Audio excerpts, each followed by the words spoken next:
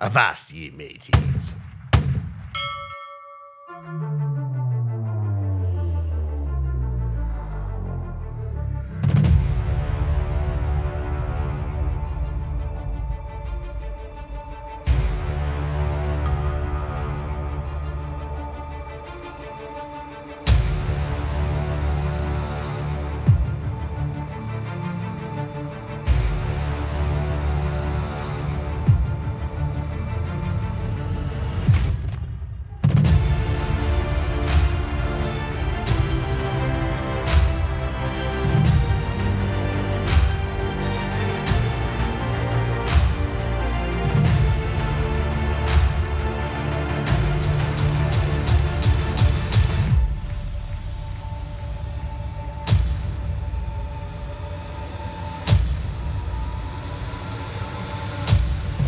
Walk the plank. Transmitting high atop of Florida's peninsula at 108 feet. This is Alpha Mike, and you're listening to Radar Cop Podcast, episode 124. Today's podcast is about the commission case. And I know that's not probably what you were expecting according to our last podcast episode, but we'll get to that in a minute. Before we continue, how do you get in contact with us? RadarCopNation.com. It's that easy. Website is becoming faster, more mobile friendly, more let's just say behind the scenes, it's becoming to look like a real web page. Right before the end of the year, there's all these analytics you need to look at and so forth. I haven't done it, I got other things to do. But I decided to take a peek, and then it gives a rating of your podcast. And I was a D-, whatever that meant. And I go, well, I can't be a D-. You can't have that. That's close to an F. So we started to look on how to make the website better. So, of course, we've changed logos, and we've got new theme music and all that other stuff. That's podcast related, but the website, we started making it faster. So when it downloads a little bit quicker, and some security measures and something with the spam. And so we're starting to add a whole lot of stuff to it. And now we're up to a B. So that's pretty good. We did that in a couple of weeks. So proud of that. That's right out of Google's analytics. So our numbers will be going up there as well. As well as our numbers are going up in the podcast. And we're always thankful to the audience for listening. Now, on program notes, we were going to have Mr. Fields here today, but because of some last-minute moving around the chessboard, Mr. Fields could not be here, and we have put that a little bit further down in the end of the month, but we're going to have the show. We'll just stand by for that date. So we brought up the commission case. The commission case is going to go hand in hand with 2 episodes, which I will link on the show notes. Episode number 1, RICO, because the commission case is a RICO case. And it will always also go with the Hell's Angel MC podcast that we recently did as well, because, as you know, the Hell's Angels were charged with a RICO case. But this case is dealing with the La Cosa Nostra in New York City, the 5 families, Bonanno, Colombo, Gambino, Genovese, and Lucchese, and how the Justice Department decided to go after them with RICO. And we'll discuss that in full detail. So we have a lot to talk about that. And I'm also going to be doing a little bit of the programs of what we're going to have. So some of the shuffling on the board here is going to introduce us to upcoming shows for the month of February, because this is our last show in January 2020. So coming up in February 5th, it's time to merge federal law enforcement. And that's out of the Think Out of the Box series, episode 125. That's right, I said it, merge, and I'm going to give the reason why it needs to be merged. I think merger and law enforcement, period, is way overdue. But the federal government, it's way overdue. February 12th, episode 126 is going to be The Club, part 2. Remember, I did episode 109 of The Club. Some people took interest in what I was talking about, wanted to know a little bit more, and I chose from episode 110 all the way to the end of the year of 2019. I think it was December 25th was the last show. I did 5 or 10 minutes on an overview of The Club, expanding a little bit more of what we discussed. This will be part 2 of that, about 40 minutes. I'll be talking about The Club, and then we're going to put The Club to rest. Until when, kids? Remember, I gave you a hint. And I'll just say that it won't be for the next 3.5 years. But that show, that's the one you get popcorn for. That's the one you want to pull up a seat. So The Club, that comes up February 12th. February 19th, episode 127, Why RICO? We're going to continue on the series of RICO. Here we're going to examine what happened to just the regular indictments and getting evidence and what's so special about RICO. We'll talk about that. And we'll wrap up the month of February with February 26th, episode 128, Coffee with a Cop. And for that show, I'm actually going to have some active cop here to discuss this topic with us. And of course, we're going to be standing off on the rest of the month episodes for now.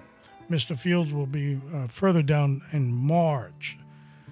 So, where are we now in this country when the President of the United States is being impeached? Now, I know there's a couple of people out there, not many, but there are, that are rooting for this thing to be completed. Some very young folks in America actually believe that the moving company will be pulling up to send the president off. But then none of that's going to happen. This is all political, savvy, symbolic, but it's also a huge amount of BS. Not only are you charging somebody without a statute of what they did wrong, or in other words, the actual crime, your list of witnesses is tarnished, and you're trying to get some witnesses that you yourself, being the Democratic Party, refused to call them in the Congress. Now you want to call them in the Senate. So game after game after game. And of course, Shifty Schiff, never to be outdone, has gone up in front of as the, the manager, isn't that the position, of the impeachment, and did his impersonation of Pinocchio. So it's a freaking joke. They should be getting slammed pretty hard in this next election coming up. They're an embarrassment to the country. Now, for you guys that are still diehard Democrats, my apologies. Second, snap out of it. And third, it's a shame what they're doing because the country's not thinking like they do. I'm sorry, folks. You're way off on this one. Okay, the Ukraine thing's a hoax. The Russian thing's a hoax. It's all a hoax. You're holding up the gravy train. That's all I'm saying. And like I said last podcast, and I'll repeat it today, Americans are getting pissed off.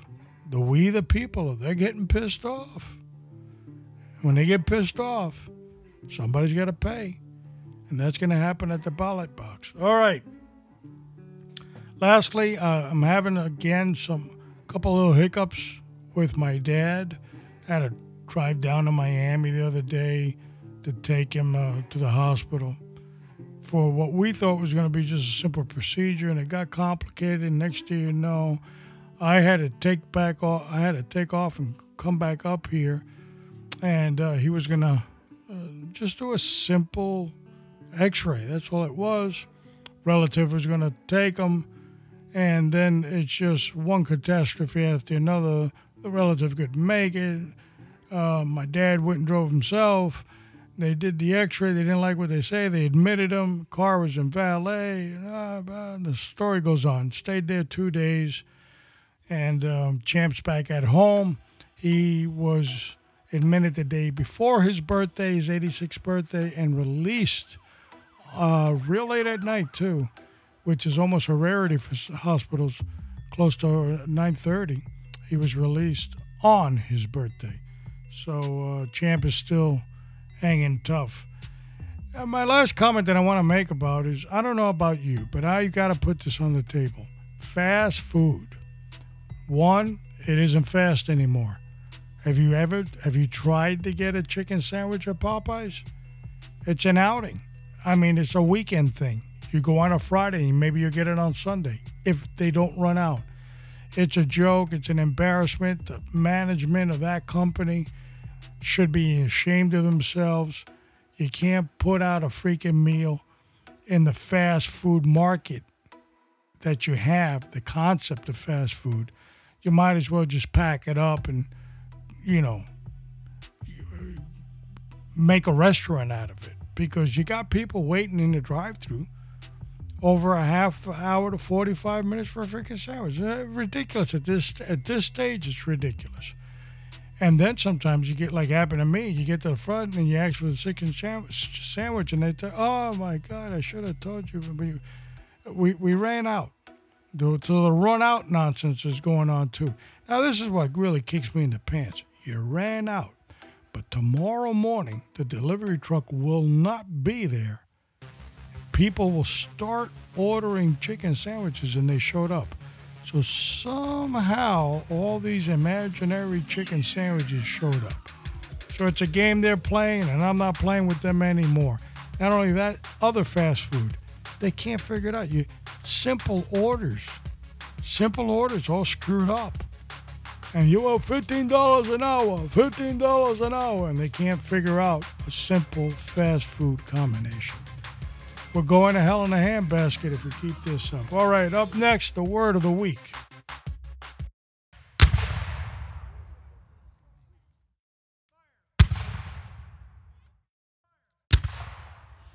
Then Samuel took a stone, and he set it up between Mizpah and Shin, and he called its name Ebenezer, saying, thus far the Lord has helped. Thus far, the Lord has helped. As always, you can get Test Everything 1521 on RadioCopNation.com. Loads up every Wednesday like the regular podcast that you listen to on Radio Cop Podcast. And it's 15 minutes or less of the power of God for your life to heal you, lift you up, encourage you, save you. Whatever your needs are, God has spelled it out.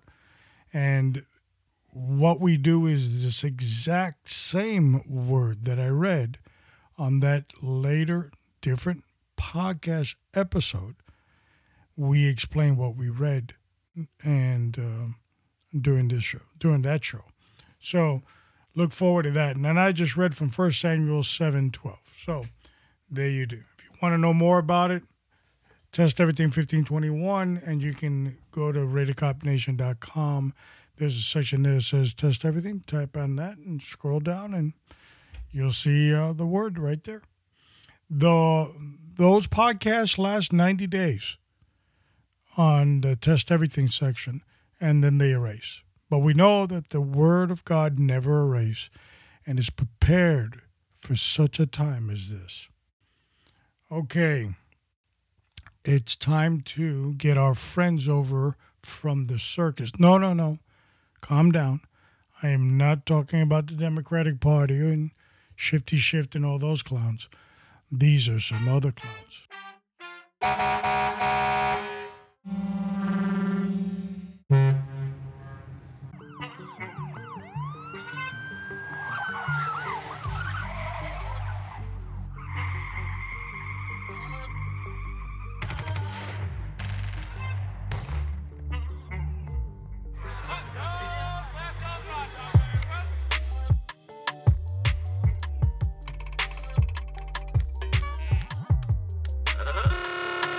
Ladies and gentlemen, boys and girls, children of all ages, welcome to the main event.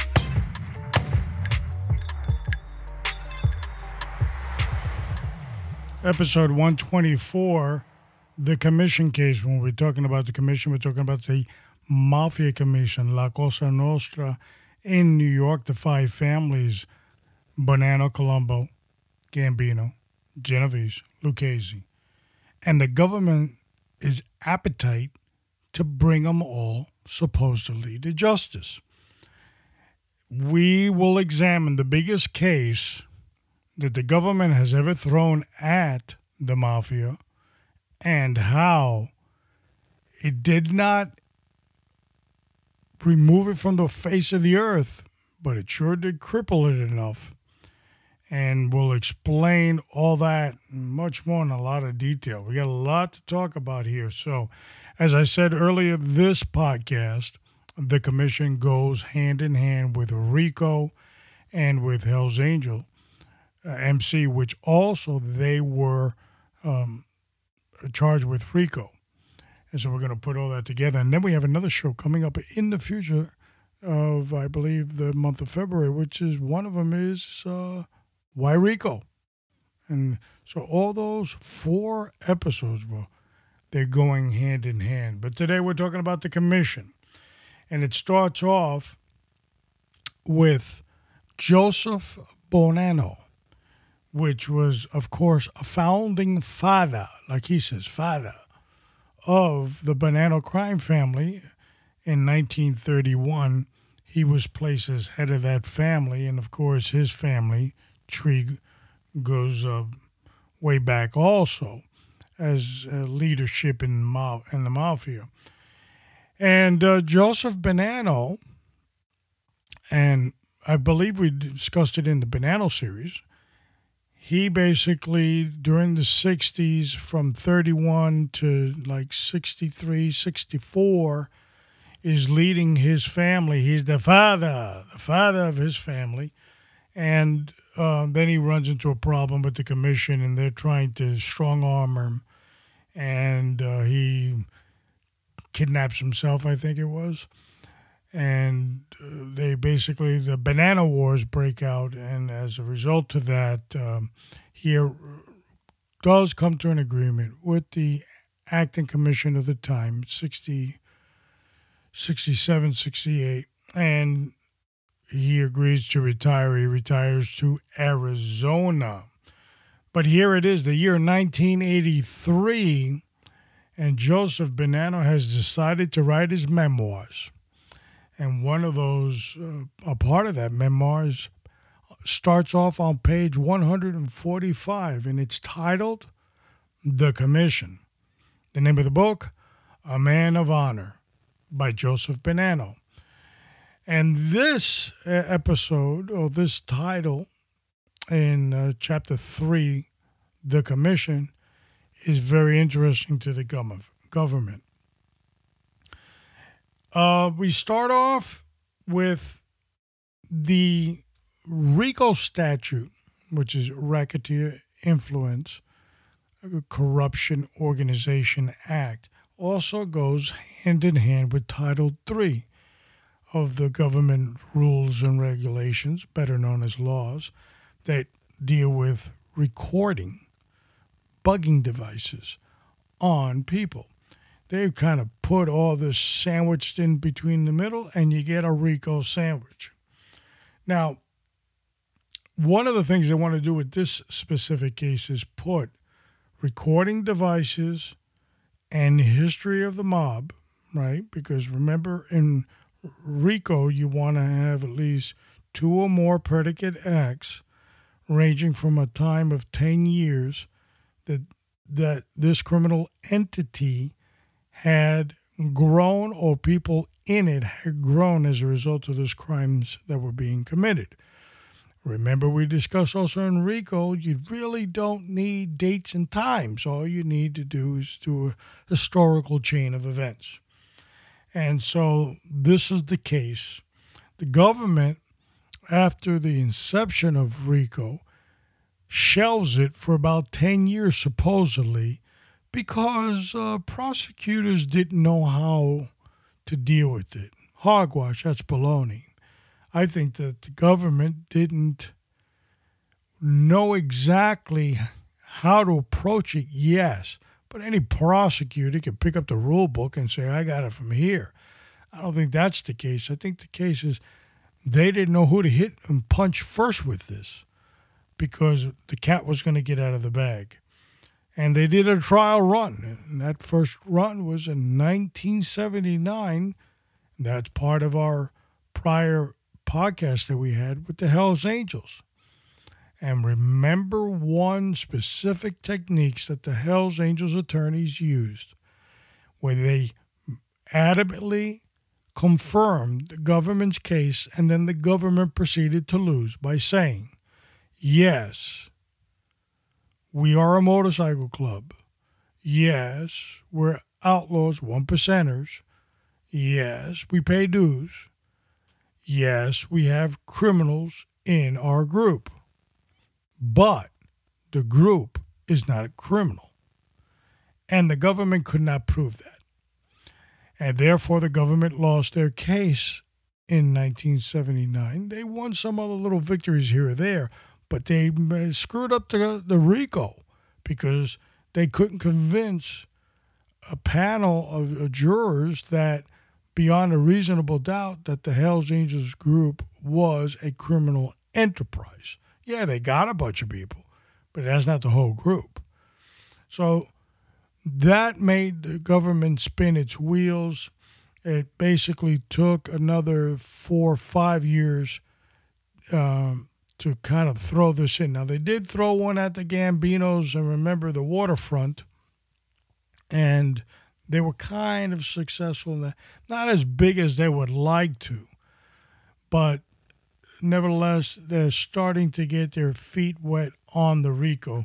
But this is the big banana. Now we're going out the high seas. We're throwing some chum overboard, and we're looking for some large bait because we're going fishing, folks. And they're going for the 5 families of the New York City La Cosa Nostra, better known as the Mafia. They go out and they're starting to put all this history together. The government, as we said, waited 10 years to mastermind this because I actually believe they were looking for the right combination. And that combination would come in the form of Rudy Giuliani, that was the U.S. prosecutor. I think that this RICO statute was originally placed in mind, the mindset, the creator, although Blakey, which is the creator of RICO, denies it. Well, this is not about Italians with vowels at the end of their name. Baloney. But they're trying to cover that up. They stick a federal prosecutor that's Italian. That's what I can say about that. I think when RICO was developed and created, it was thinking about the Italians of organized crime specifically. But they won't, they're not going to tell you the truth. They're just the government. Okay, so we move on, and we told you this deals with the 5 families. We know what that. Now, one of the things that the government's going to put together is that the criminal enterprise, better known as a commission, is a ruling body, the board of directors of the Mafia, and all 5 families sit on it. The head or the boss or the father of that family sits as the boss, and they have a chair on the commission. As a result, one of the things that they would do is construction taxes. So cement, sheetrock, all that stuff was controlled. And we're going to talk a little bit more about how they controlled it in a minute. And it was a 2% tax. So let me give you a little example. Let's say you're building a $50 million building. Well, the government was going to get their fair share of whatever taxes were there. But so is the mob. They're going to get their fair share, and it was a 2% tax. So that means you had to cut them a check of $1 million off the 50, and they were going to chop that up into 5 bits for the 5 families. And, of course, you got to grease a couple of wheels here and there to keep it going. But that's what they were doing. This is one project of many, many that are happening all throughout the city of New York. You want to collect your garbage? You got to rely on the La Cosa Nostra, the mob. It's influence in unions. They're controlling it, and you're going to have to pay the piper. The garment industry, the waterfront, the Fulton Fish Market, meat produce, everything is controlled by the mafia. Okay, so you're probably wondering, how do they get in control of so many things? Well, here's something that might shock you. You know, it would have shocked you many years ago. I don't want to say many, maybe 2 years ago. But today, it's not, probably won't even faze you. But the FBI, under the leadership of J. Edgar Hoover, refused to acknowledge the existence of La Cosa Nostra, better known as the Mafia, during the age of 1931 when they were incepted. They had 26 mafia families, and J. Edgar said they did not exist for a period of 32 years. Now, what's even more mind-boggling about that, the New York City Police Department, Chicago Police Departments, all these major city police departments are saying, I don't know, but I got a bunch of guys with vowels at the end of their name, and they're committing crime, and I think they might be connected to each other. And there's J. Edgar Hoover and his pumps saying, nope, that's a myth. They don't exist for 32 years. During that 32-year frame that the federal government really refused to acknowledge them, they grew, and they grew heavily. Now, I'm not a lawyer, and I don't play one on TV. I only do it on some podcast. If I was the government, well, if I was the mob lawyers, one of the defenses that I would try to create is J. Edgar Hoover's denial of 32 years. Feed it to him on Sunday twice. All right? So the Mafia's got their hand in everything. So let's talk about some of the players. First one up is the Colombo Bulls, Carmine Persico. Okay, now during the time of the commission case, he was already in jail for some other things. I think he was serving a 4-year term. So, they're not going to have to go out and get him. He's already in prison. Paul Castellano was the boss of the Gambino family. Paul will start off in the case, and then he'll have a different appointment setting place for him with 2 gunshots, and that's the end of him. He's killed during the commission case. Tony Dux Corallo, boss of the Lucchese crime family. Fat Tony Salerno, alleged boss of the Genovese family. And Ralph Scopa was a soldier in the Colombo family. He's charged with RICO, too, because he was the construction guy that he went around telling the companies about the 2% tax. And Scopo's job was to make sure all the families got their equal cut.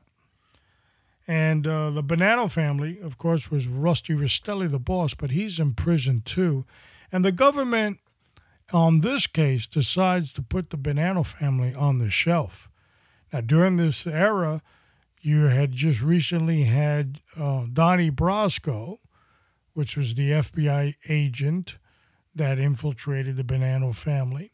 That scenario just had happened, as well as a couple of killings and some other things. So they're a strange breed to have because they have a lot of evidence on the Bonanos. So the government decides to try them differently. That's one. Number two, I'm sure on a lot of these audio tapes they were picking up the other four families talking about the Bonanos are shelved. They don't want to deal with them.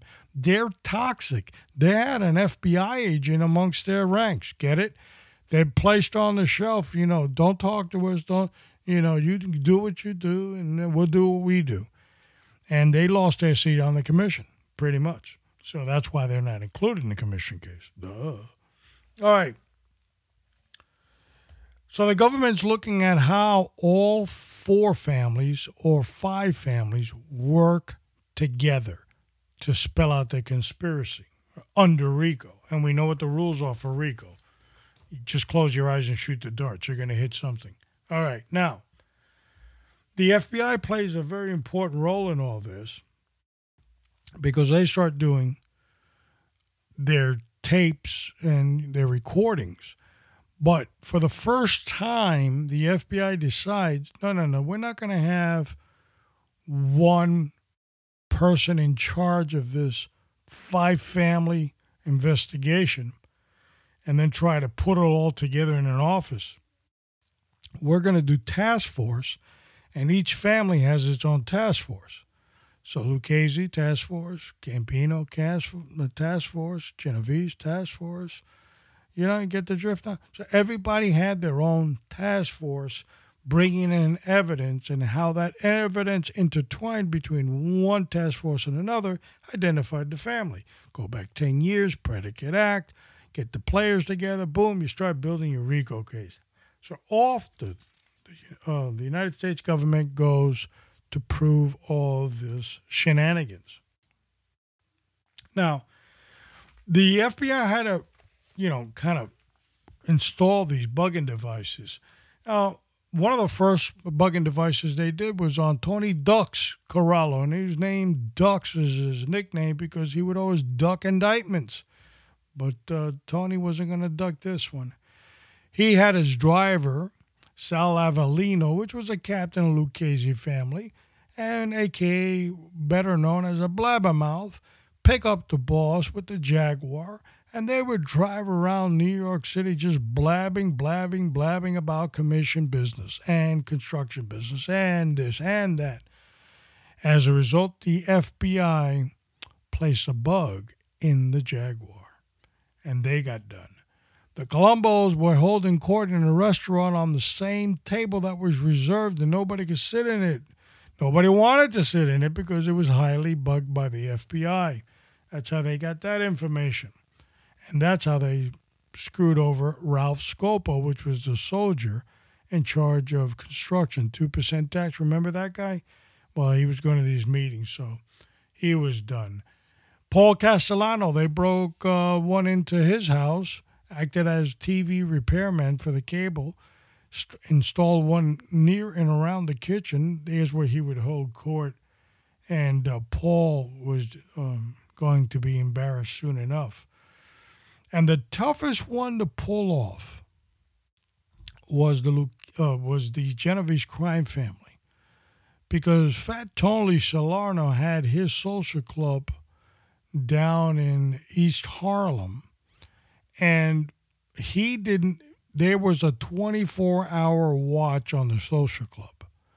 So when the doors closed and Fat Tony went back upstate to his big townhome, he had a couple places throughout the city too, but he'd go home the rest. There was always somebody watching on guard inside that building. But one day, out of the benevolent of Fat Tony's heart, he decided to take the detail off the social club because it was Thanksgiving, and they would resume back on Friday, giving the FBI enough time to install a bugging device there. They picked up Tony the following week.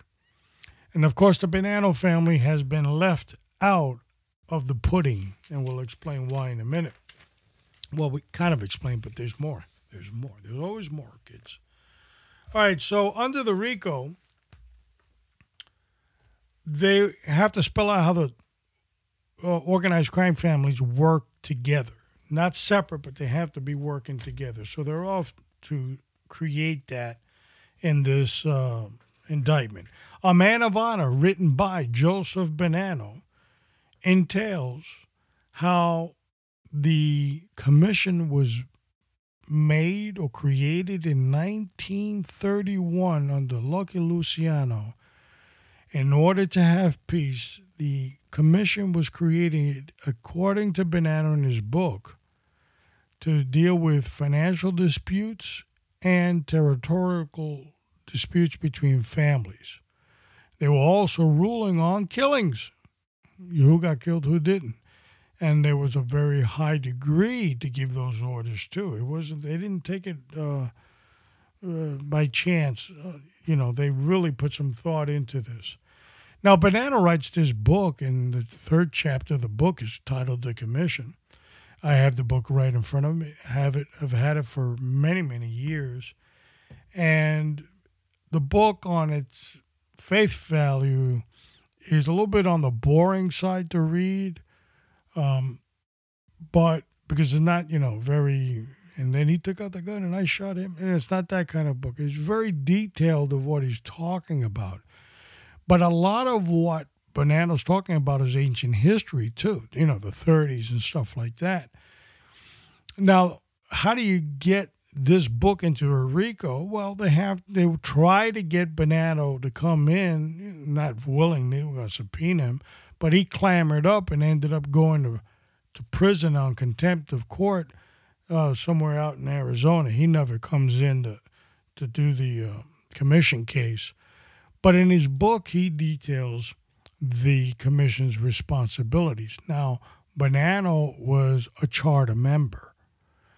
And during the 1985 commission case, there are no charter people alive.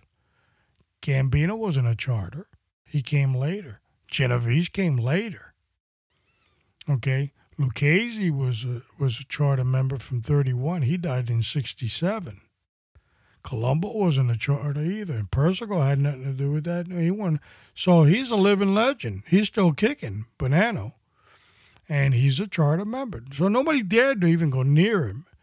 And nobody even thought anything about he was writing his memoirs. Nobody really cared in the mafia.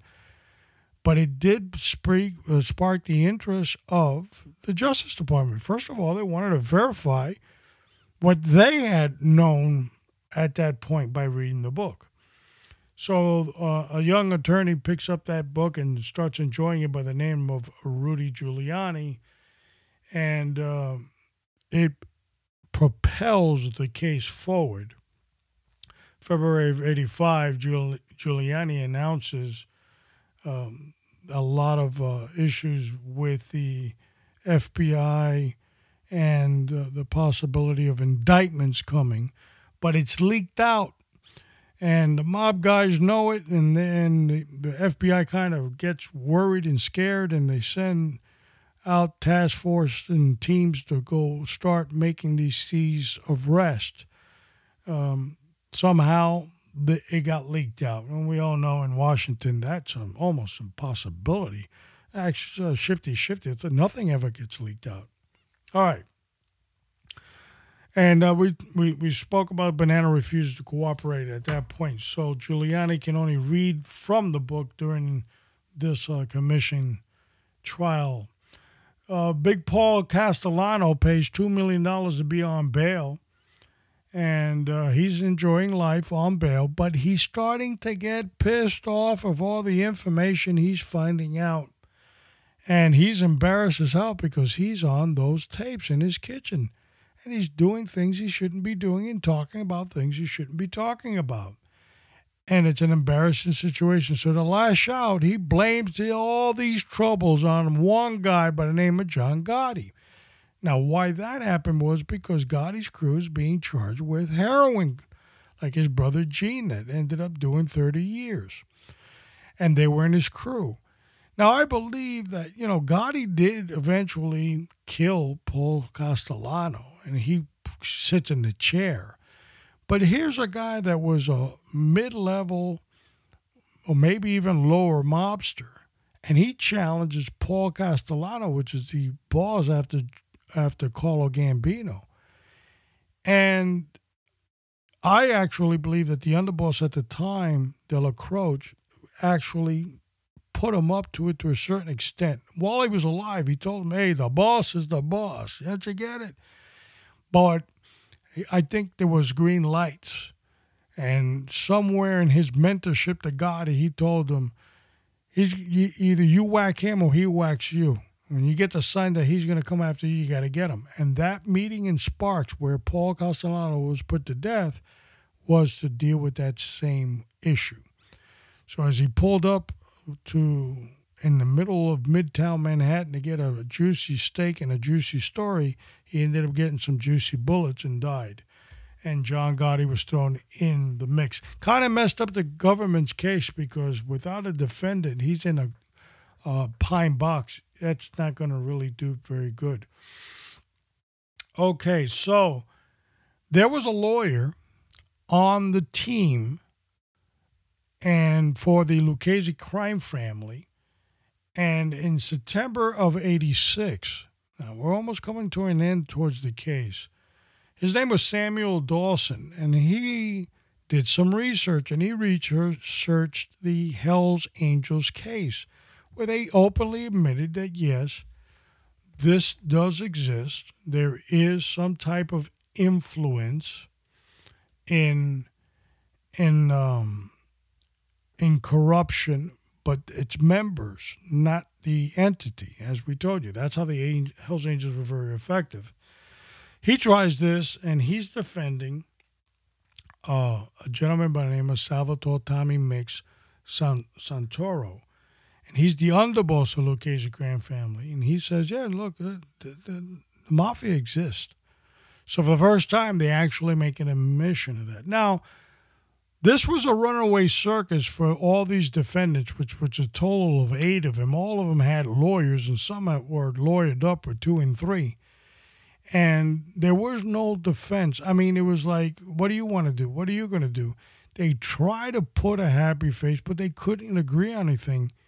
And to make matters worse, Carmine Persico, boss of the Colombo crime family, decides to represent himself. Now, a lot of legalists laughed at that. And of course, if you have yourself as an attorney, you're a fool. But Carmine was extra special because he got to look and threaten the witnesses on the cross-examination. So it had a little bit of effect. I mean, at the end, they lose, so, it didn't work. All right, so moving right along, the guilty. Who got found guilty? Fat Tony Salerno. He was 75 years old at the time, got slammed with 100 years. That was the end of Tony. From the Genovese crime family. Tony Dux Corral from the Lucchese crime family was 73 at the time, got hit with 100 years over his head, and that was enough for Tony Dux. Carmine Jr. Persico was 53. He was probably the youngest out of all of them, and he was in prison like 4 or 5 years prior to that. He got 100 years. He ended up dying March of 2019 at the age of 85. So, and Carmine would run the Colombo family from behind bars. The sentencing was done by federal Judge Owen, and he basically said that all the defendants had eligibility of parole after 10 years under federal law. He also hit them with fines ranging from $50,000 to $250,000, which today is chicken feed, and other sentencing, because remember, it's not just these guys, the bosses, some other people. Anthony Bruto Indelicato, 39, from the Bonanno family, was given 40 years upside his head at the age of 39 for killing Carmine Galante, which was at that time the boss of the Bonanno family. but that was a commission approved hit, so they had to tie that in. So he got hit with 40 years, as well as and then Anthony Bruno Indalicato is also the son-in-law of Jimmy Burke from the movie Goodfellas. Okay, so that way they played the schmuck. Robert De Niro played him in the movie. Okay, other people, Jerry Langjalia of the Colombo family underboss. He was 48. He got 65 years. Ralph Scopo was 58. He was a Colombo soldier. Remember, he was in charge of construction. He ended up getting a nice little package for him, about 40 years. Salvador Tommy Mix Santoro was 72. And Christopher Chris Trick Fernori, the consigliere of the Lucchese family. They're both from the Lucchese family. They both got 65 years upside their head, too. So the lawyer thing didn't work. And Rusty Rastelli, boss of the Bonanno family, was already in jail for other things. Remember, he wasn't tied to the RICO case, but they tried him separately, like regular indictments with dates and times, and you did this and you did that. And one of the reasons they didn't want to tie in Rusty Rastelli to the case was because of the fact that they were assuming that Bonanno would be compelled to testify, but he decided to do contempt of court, and I believe he went contempt to prison 9 months, 10 months. Not really remember what length of time, but Bonanno stayed way far away from the commission case, that's for sure. All right. So 1988 now, everybody's Friday. Everybody went off to prison in 86, November of 86. Here it is, 1988. And the federal government has to make a public announcement that Fat Tony Salerno of the Genovese crime family was sentenced to 100 years, but he wasn't the boss. They finally figured out that the real boss was Vincent the Chin Gigante. So after they threw themselves on the sword and said the truth, there was a motion from Fat Tony's lawyers to get him out, and you know what? He's already there. Man, what the hell? They leave him there. Poor Fat Tony, he dies in prison in 1992 at the age of 80, so didn't work out for Fat Tony either. But he was he was a hit. He got hit. He was a butt man, and he's just... The Genovese family was very smart in not identifying who the leader was, confusing the FBI to all means, and he ruled like a boss. He had a social club, big crew, everything. He was very influential in the family, but he wasn't the boss. And there's one tape that they had of Tony, Fat Tony Salerno, looking at a list of main members that are going to come from other families. What they would do, the commission would pass it around, see if anybody had any exceptions to these people, if they even knew who they were. And Tony makes some comment as to, what do you want from me? Like he's a little pissed off with this procedure they're using. And he goes, you know what? Let the boss decide. So he wasn't the boss. Government had to go find out who the boss was, and they did. All right. So my closing thoughts on all this, on the commission case, was it hurt the mafia. It disassembled them completely. John Gotti, during this case, takes the seat of Paul Castellano. The government now is forced to separate Gotti from this case, of course. There wasn't enough time to patch them all together. And Gotti eventually gets life in prison and dies in prison. So it doesn't work the way that the government would have liked, and it didn't work out for the mafia as well. So Gotti's administrative style, when he took over, he was, for lack of a better term, a total disaster in La Cosa Nostra. And the reason for that is He had one rule. Well, he had several rules, but one of them was every Wednesday, every captain and soldier of the Gambino family would go to the social club, the Ravenite in Manhattan, and show homage to him. The FBI had a field day taking pictures of who's who. And this was blunder 101. Another one was opening his big mouth again about crimes that had already been committed, which was another 101 mafia. You don't do that. And he's talking about murders that had been committed and blaming Sammy Gravano for it, and he's coming out on tape. Now, I don't want to talk about what the government really thinks they did. There was a vacuum. The vacuum was quickly filled up because that's the way the system, the La Cosa Nostra, is built. You might not get guys with a whole lot of experience, but they eventually got in those roles, and the mafia still exists. They don't have the clout they had before, but they still have clout. They lost a lot of it in the commission case, but not all of it. Getting the point? So today, the Sicilians come in, and they kind of reformat some of the rules, like, why are we killing all these people? Well, they testified against us. They snitched. They're stool pigeons. So they did an analogy, and they said, okay, do you still do it the same way when he was around? Did you change it up? No, we changed it up. So he doesn't know anything at this point? No. And we didn't lose that much? No. And the thing's still going? Yeah. So why kill him? Because now somebody's got to give the order. Somebody's got to do the execution. Then we got to hold them accountable. And maybe one day we got to go find them and kill them. So we're building a bigger and bigger web for ourselves. So the Sicilians come in and they go, we ain't doing that. And that's why you got all these guys, they're out of witness protection. They're just wandering around. Nothing's happening to them because what they were involved with no longer exists or has been modified, and they don't know about it. The people they hurt, they went off to prison, and some of them died, and why are we holding grudges? Bad for business.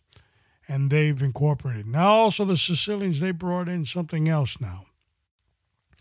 Highly encourage people that are made members to have their sons, nephews, cousins join as well. If one person becomes a stool pigeon, that whole crew gets whacked, including they threw in family relatives. So now you don't see as much snitching. People are being a little bit more truer to that oath they took because the stakes are higher. And to be honest with you, they're absolutely right about the snitching part. I mean, you look at Sammy the Bull Gravano, everything he snitched. If you put it on paper and you put the modern Gambino family next to that paper, there's probably nothing that hits the mark today. Nothing. So it's either been modified or thrown out or it's a new racket. It's a new era. So to put two bullets in his head because something he did 30 years ago, what good does it do anybody? Nothing. Now you got to cover that up. Get the point? So my take on the commission is they still exist. They're not as powerful. We know that recently, as of 3 years ago, there was another bunch of arrests, and they even had Skinny Joey Molino from the Philadelphia crime family and some other people said they were involved in commission rulings and so forth. But it's I think the commission is having difficulty getting out of its own way right now, and they are meeting in secrecy, and they're meeting most likely on a strict schedule. And sometimes those schedules are up to 5 years. They won't see each other. And that's what consularies are there for. You know, you run messages back and forth.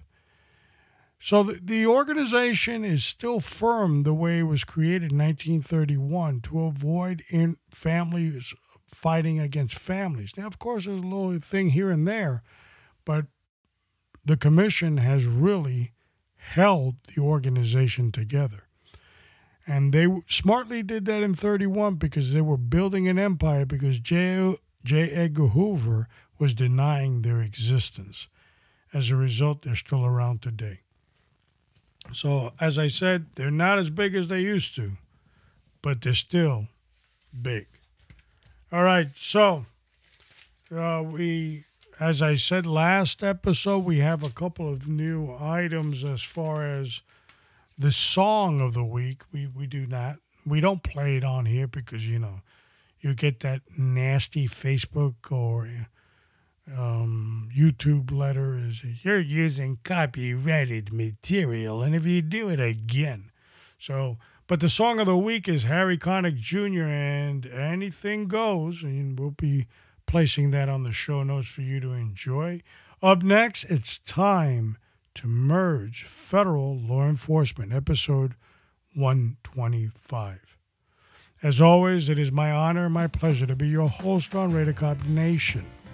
Continue to pray for yourself because without you, we have nothing. Continue to pray for your family, your community, and most importantly, your agency that serves you. And always, in these troubled times especially, continue to pray for the United States of America. God willing, see you soon. This is Alpha Mike, and I'm out.